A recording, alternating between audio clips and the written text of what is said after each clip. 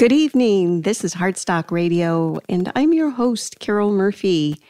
Today, we have a great program with Shiloh Johnson. She is with Compliant. Just a moment, Shiloh will be with us and tell you all about what she is up to. In the meantime, I also have to remind you that you can email us at heartstockradio@gmail.com. We're always looking for great guests to interview, especially those who are using business as a force for good on the planet.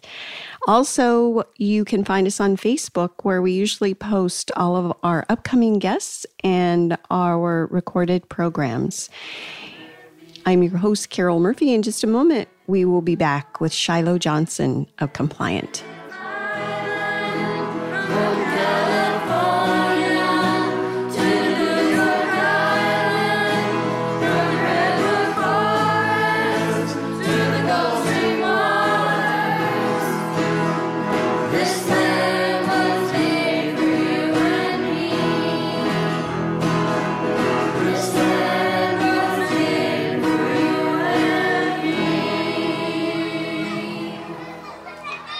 Hi, this is Heartstock Radio. I'm your host, Carol Murphy. Today, our guest is Shiloh Johnson of Compliant. Hi, Shiloh. Hi, how are you? We're doing great here. We were just chatting a little bit before we started recording, and we're both in California. I'm sure the whole world has heard that California is ablaze. So other than that, luckily, we're both very safe and just observing all of the smoke in the air. Anything else that you'd like to share with our listeners about your life there as it is in LA right now, Shiloh? It's good. It's just warm. Just trying to stay cool and find things to do and get outside every day a little bit and keep exercising. Yeah, there's some crazy, crazy times for sure. And I'm sure we'll talk a little bit more about COVID coming up and all the other very interesting things that we can kind of weave into our conversation. But to start, let's just share with our listeners a tiny bit about Compliant and what you do there. Sure. Compliant is a desktop platform. It's self-guided software for any business owner, anyone who's doing any freelancing, to help guide them through the business tax process. From the day you register for an LLC until the very end, we're here to give you calendar reminders, to assist you with penalty notices. It's automation behind some of the more mundane parts of business tax. So it focuses more on business tax as opposed to just straight accounting for businesses? Exactly right. There are lots of processes and software for bookkeeping. You can find one, anywhere and all over the place. We wanted to take a different shift because what's being ignored is the tax process. It's a bit more of a specialized industry and harder to create software around it. And it's really archaic. And it stems just from this sort of reactive process. You wait for a notice to come in the mail, and then you're saying to yourself, oh, I didn't know I had to even pay that. So we want to sort of disrupt that relationship that is happening between the business owner and the municipalities. So this is federal, state, and local taxes. Exactly right. All tax types, from business licenses to income tax to property tax to all and everything in between. Mm-hmm. So tell us a little bit about why you decided to become a CPA and, what led you down this path to found Compliant? Yeah, so I have children and my life is really practical. So being able to be, I'm a single parent at that, so being able to be a good income earner and support my family was really important. And I needed a job that was extremely stable and easy to come by at all times. And accounting just fit that mold perfectly. And I had a job that I was doing in college, and a mentor I had on that job encouraged me to go into tax. And I just sort of narrowed my focus on, I got an undergrad degree in accounting and narrowed my focus on tax. And I made my space really trying to get into a niche area that not a lot of people were doing so that I could be a commodity. That was my entire goal in college, was to do something that people would always need. And that's what led me down this path. Mm-hmm. So you mentioned a job, and it sounds like you had a mentor at that job. Can you talk a little bit more about that while you were in college, it sounds like? Yep. Yeah. So I worked at a corporation out here in Southern California, and I worked myself through school. I worked full time and was a full time student. My life was insane. I don't know how I got through that, and raised 3 children. I don't know. Yeah. So while doing so, the boss, my direct supervisor, she was a powerhouse of a woman. And just while I was there, she ended up getting promoted and leaving. She ended up becoming the VP of U.S. tax for the entire corporation. It was a really big deal. So she was really instrumental in just sort of guiding me. I didn't even ask her to really be a mentor. She just stepped in and said, nope, I don't think that's a good idea. You need to do this, and you're really good at this, and do this. And just in a space where I didn't understand what my options were and what my power was. And she saw that and really spoke to it. So I even to this day, I truly, truly appreciate her for stepping in and just seeing the need and filling it.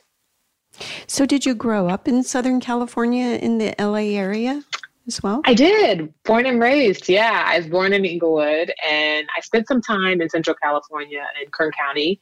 And then I moved back to LA when I was a teenager and have been here ever since. Mm-hmm. Yeah. And your educational path, can you kind of talk about that a little bit? You went to public schools and... I did. Yeah. I'm a public school kid. I didn't do anything private or fancy. Mm-hmm. I went to, public all elementary. I think I spent a little bit of time at a private school for a semester. My family is really religious. And so my mother thought it would be appropriate for me to go to a Christian school in high school, but that didn't last. I was a little bit too rambunctious. So I public school all through a while. And then I did undergrad at Cal State Dominguez Hills. It had the best nighttime class situation. I could go to school in the evenings and I could finish all my classes, which was really important to me because I couldn't go to school during the day. Mm-hmm. So that worked out nicely. I got an undergrad in accounting, and then I went to Golden Gate University and I did their online program and got a master's in taxation. And Golden Gate is really great. It's up north, but they specialize in adult learning, which they were really, really amazing at. So I did that, and then I sat for the exam here, and I'm thinking about maybe getting a PhD in accounting from USC, but we'll see. Mm-hmm. So the exam, can you talk about sitting for the CPA exam and what that experience was like? It's notoriously difficult. Oh, it's horrible. So it's 4 parts. If you don't know anything about the exam process, it's 4 separate parts that you sit for separately, and they're each 4 hours apiece. And they cover the theory of accounting and finance and financial management, sort of more on a theoretical basis. So you go through regulation and GAAP process and just how to properly do things according to SEC regulation and according to any other, the IFRS. I'm getting too complicated anyway. But the point is, it's really difficult, and I had to study a lot. I won't tell you how many times I took each part, but let's just say I was not a one and done. Mm-hmm. That process really taught me how to study because it's so cumbersome and there's so much content, and you don't know what content will actually be on the portion of the exam you're going to take. So it's really having a grasp of the content completely. And that process really taught me how to study in a different way, it taught me how to be a deeper student. So once you passed your CPA exam, did you work for a corporation yourself? What was your professional path from there? Yes. So I, again, have always worked since I was 17. So I worked my way through undergrad, and I worked for a corporation in their tax department. And then I leveled up while working there. And then I got a new job at a different company. And then all the while I'm finishing my graduate degree and finishing the CPA. And each time I was escalating in my career, I've probably worked for maybe about 4 or 5 corporations over the last 13 or so years. And each time I have leveled up, it led me under a supervisor that had CPA certification, and it was active. And so the benefit about what you're supposed to do when you leave college and you get your CPA, you're supposed to work in public accounting. I did not do that because I have had the luxury of working under supervisors that had CPA certification. And part of your qualification process is you have to have 150 hours of, in a firm. It doesn't have to be in a firm, but it needs to be covering, audit, attestation, all of the different areas that cover like experiential. So by the time I had done that, I had a good amount of experience under my belt, and my boss was able to sign off on the process for me. So that worked for me as well. Going into public accounting just wasn't a thing I could do because the hours are, really, really strenuous, especially during tax season. And I couldn't, I'm a parent, I couldn't do it. It wouldn't have worked. Mm-hmm. Yeah.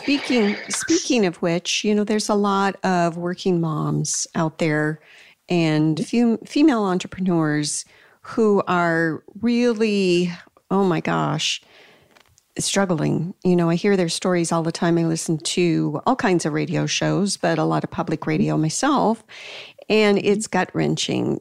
Maybe you can address that a little bit and share with our listeners what that's like for you, what it was like both in college and taking the CPA exam and now trying to homeschool. How do you do that? Oh, yeah. How do you do that? Oh, gosh. I would love to say that I have it all figured out and I just had this perfect system, but that doesn't exist. I put my head down and I work, and I didn't sleep much. To full transparency, I was really young when I had my oldest daughter. I was a teen mom, so I was 17, and I had a lot of energy. So I could balance not sleeping very much and being present for them and working 8 hours and then going to class for 3 hours and then studying until 2 and then sleeping for an hour and then getting up. So I could balance that a lot easier in my 20s because I had a lot more energy. I am not in my 20s anymore, so that is not the case. It was very, very difficult. Difficult is putting it lightly. It's very much the hardest thing I have ever done. I get asked a lot. People ask, what thing did you overcome, or what's the hardest thing you've ever done? It's absolutely raising kids by myself and having to still shoot for my dreams, because you're constantly trying to find the balance of compromise between giving up valuable time with them and trying to build a future for them. And it was always tough for me to choose because I'm the sole earner. So if I don't make the money, it doesn't get made. And when that's your decision, when that's the North Star, I was sort of gun ho, that's going to be the thing that I'm going to make sure that they're not going to have to worry about money, and we're going to be okay. And everyone can go to college, and we'll be focused in on making sure that everyone's financially secure. It's tough because as a woman, as a mother, I had a lot of mom guilt, full disclosure, not being able to do those things that I wanted to do for them. But you make compromises and decisions and you find peace with it. And you do your very best to get a circle around you of people who can help you. Those people saved my life many times, saved me from having to bring my kids to class with me. People who would babysit and not charge me because I couldn't afford it, or, people who would, get them and take them to school so that I could study an extra hour, or, just finding moments during every free moment of my life, I was isolating to something. I wasn't the kind of person that had a lot of friends and hung out. I was very focused on not making them pay for the decisions I had made early in my life. And it paid off. I'm successful to my own definition, but it's not without hardship. It's tough. I remember many nights, compromising, things for myself all the time so that they could have things for them. And you choose the thing that gives you the most peace and you go after it. And that's how I got through. Thankfully now they're older, one is in college, two are in high school, and they manage their own. I don't homeschool. They can manage their own schedules. I have a junior and a senior. But if they were small during COVID, oh no, I would be losing it for sure. Very difficult. And I also wanted to really touch upon the fact that you are a woman of color, and what kind of obstacles did life present? Give us some perspective here. Sure. Being a woman of color in a field where there are very few, so there are less than 1% of the CPAs are people of color, period, let alone women. So it's very, very, very few and far between. I have been given the luxury, if you want to call it that, of always being in environments where I was one of few. I went to school, predominantly white schools. I had friends that were predominantly white. So it, I think, conditioned me to be able to be comfortable being one of very few. So I am less panicked and less stressed and less anxious in scenarios where there is racial tension, because I have been through it so much that it's sort of par for the course. And I try not to let certain things get to me, but I am more intentional about being vocal about seeing things that or experiencing things that are unfair, that have happened to me. And they happen all the time. The hard part is when it's constantly happening, it's hard to notice and call attention because it's happening so much.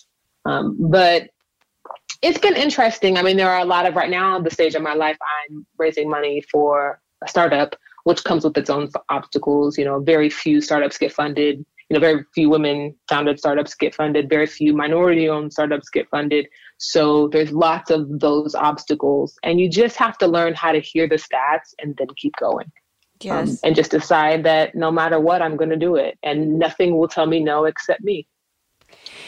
When we've talked with some of our previous guests about their own surprise and dismay at some of the racism and just kind of built-in biases, maybe you can shed some light on that for us as well.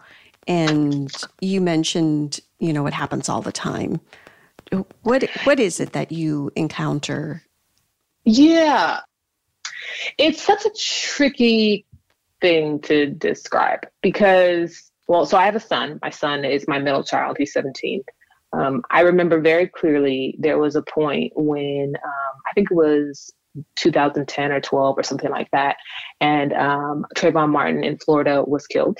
And that was a massive deal in the world and in the country for sure. And my son at the time was 9.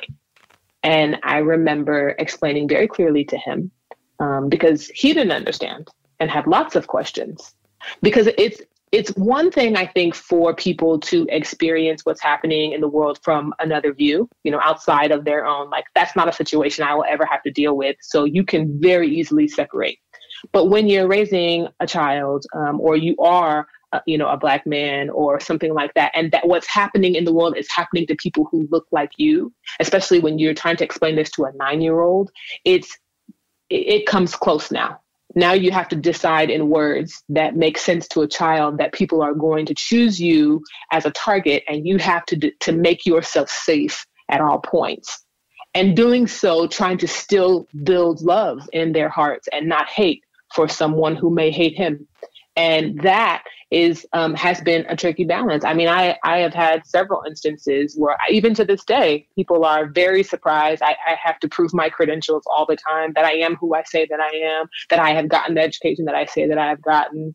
When people see me versus not seeing me and having seen my resume first, they'll say, "Oh, you're a CPA? I would not have picked you as being someone who has that kind of, or you don't look like someone would do that." And that immediately says to me that you've decided that who I have showed up as isn't someone you think should have been here.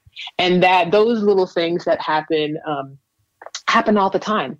And all the time from good-natured people who don't mean any harm. But I think it's those kind of biases that we notice in the minority community front and center, because it's a direct shot to who you are. You can't help but feel a little twinge It's similar for women. When a man compliments a woman a little too much, you're thinking, oh, that's a little too much. And they don't think they're doing anything wrong, but you feel uncomfortable. It's the same scenario when I think there are race issues. And it happens a lot. I am always complimented. Oh, you speak well.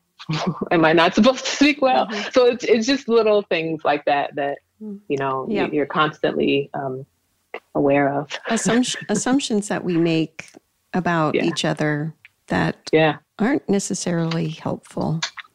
Yeah. So this is our midway point. We're going to take a little break, enjoy the music, and we'll be right back with Shiloh. This is Heartstock. Thanks for listening.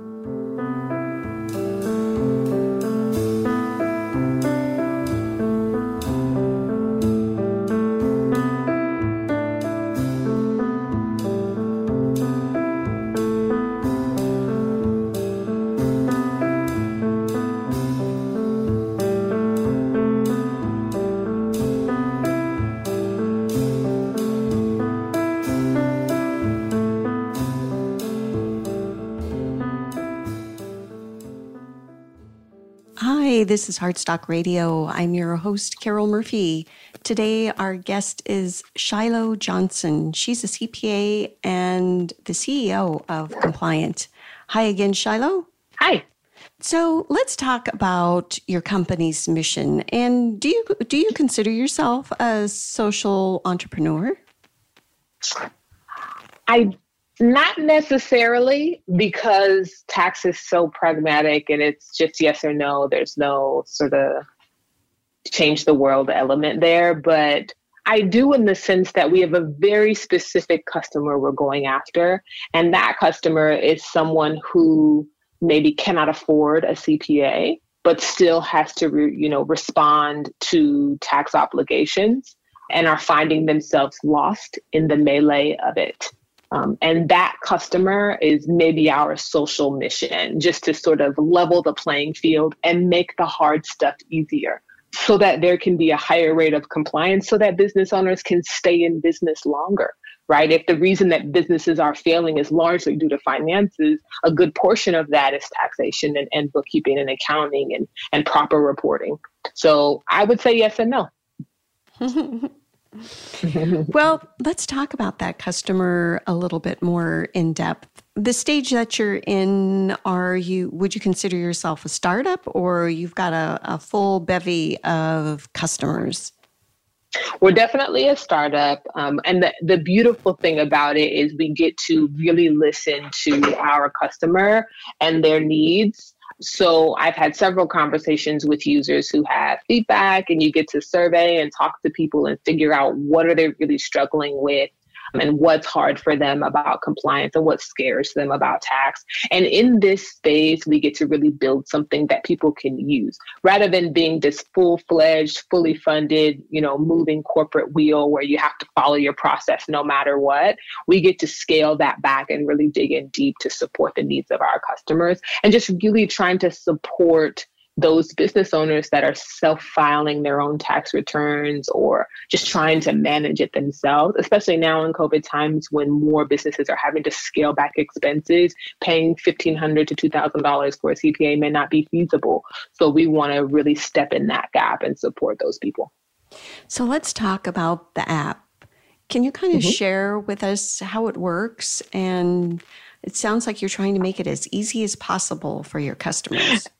Absolutely. So right now you can log onto the platform and input some details about your business, and you can have up to 5 business profiles for your subscription. And then after you then put those details, there is a integrated calendar that will populate with all of the dates for the relevant taxing authorities that affect you. So based on where your business is and what you're doing, the calendar will populate for reminders to pay and file. And then there is a notice upload tool where if you get a notice from a taxing authority that you don't understand, you can submit that notice for review. And our AI software will scan the notice and pick up keywords and respond to you with some process steps that you can implement to save yourself time and money so that you can respond to the notice appropriately. A lot of the questions I get as a CPA is, what is this? And usually the notices are straightforward and all generally the same. So we have that tool as well. And we've also integrated a budgeting tool. So there's a tab on the platform where after you've connected your bookkeeping software, let's say QuickBooks, then the budgeting tool will populate with estimations of what you can expect to pay for each tax type. According to your taxing authority. So it really gives you a full scope view of your tax layout and how to best prepare to pay each payment when it's due. So you're not sort of trying to rush at the last minute and do all of these payments that you really can't afford. And then you're behind. So there's that. And then there's a lot of sort of library guidance. So when you see words you don't understand, you can follow the library to help you learn about what certain things mean, like taxing authority or certain regulation trigger words that certain things, not in layman's terms, so that just the layperson can understand easily and quickly, I need to pay this and this is why, and one and done. And so we just keep reminding you, and we usher along with you throughout the year to make sure that you stay up on all of your tax requirements. Take us on a little journey of the history of your company. When you founded it, I'm especially amazed at just the overwhelming thought of trying to track and build all of the laws and regulations for federal, let alone state and local taxes. How the heck did you do that? So thankfully, during my corporate career, one of the things that I did repeatedly over and over is you create these things called tax calendars. And these calendars are usually state-based and they're rules. It's like if you can imagine, it's like an Excel spreadsheet specific to each state with rules and notes and amounts and dates and addresses and phone numbers and all these things I have built. So I've built this sort of personal database of tax information over the lifetime of my career. I just was able, thankfully, I saved everything because basically in tax, the job is the same. So I was able to transfer this from job to job and then, build on it as I got into new arenas. Whether I was working in retail or working in real estate, I was able to sort of bring that information all together in my main database. And then I use that database as the core of the content that populates the platform. So one part of our team is we have a tax research team, and that team parses through the tax calendar and all current relevant rules and changes, and then constantly updates and keeps the content in the platform fresh and relevant. So that's one way we get through all the content is I just have a laundry list of career experience that I've been able to use. And then the other thing is we don't try to get too deep. So we're not looking at the nitty gritty weeds of it. We're trying to get you a good surface level. So you have a good idea of what you're supposed to do, good idea of estimations. So we're not so exact amount, but we do give general estimations, which I think help guide business owners in a general sense. So that's how we do it. Mm-hmm. And you mentioned a research team. Mm-hmm. Who else is on your team? Yeah, so we have a development team. There's 3 of them. And then we have, of course, our tax research team. And then we have marketing. And then there's the executive team, which is me and another person. So the core really of what makes us go outside of software development is really our tax research team. That's really the meat of what we're trying to do, is making sure that, because tax regulation is so rule heavy, that we're providing more detailed sort of breakdown of certain things that are in a really easy, small, bite-sized chunks that people are actually like reading and understanding and can take with them. So that's all of us. Yeah, and we talked just a little bit earlier about funding, and boy, is that tough. Did you have investors? How did you make this happen? Yes, we do. It's tough. So the good news is what I've been learning is that when you really commit to making something that people want and people can use, and it's a real pain point solution, that the money comes. If you can prove what you're doing, people will come and they will find you. And I just try to really hyper focus on that. I also was, I've been a part of some accelerators, and accelerator programs really help to open up your network to other people that may not have met you or know about you otherwise. So that has been a huge help. Also finding mentorship in this space, advisors with people who really see what you're trying to do and support it and champion it. So I've been able to find some success there too. So it really, it's that, a mixture of things, and just networking, getting out there and connecting with people who are doing what you're doing or better. And then trying to get in their groups and see who they know and letting them know what you need, not being afraid to ask. And then not being afraid to hear no. You hear no a lot. Mm-hmm. But sooner or later, the yeses come. Mm-hmm. We've got about a minute left. And I was hoping, you mentioned some accelerators that you participated in. Maybe you could briefly give a shout out to those and how our listeners might find you and carry on the conversation if they want. Absolutely. I participated in Seneca VC Accelerator, and I've also participated in Grid 110, which is local here to Los Angeles, which is phenomenal. If you're here, you should definitely look into it. You can find me. I'm on Twitter mostly at Shiloh A. Johnson. I'm also on Instagram, same name, at Shiloh A. Johnson, and LinkedIn as well. Really appreciate you sharing your story, Shiloh, and thank you so much for being on Heartstock. Absolutely. Thank you. Mm-hmm. And I'm your host, Carol Murphy. Really appreciate you tuning in, listening. And on the sign it said, no trespass. Heartstock Radio is a production of KBMF 102.5 Butte America Radio. Hear our live programs every Friday at 5 p.m. Mountain Standard Time via live stream at butteamericaradio.org.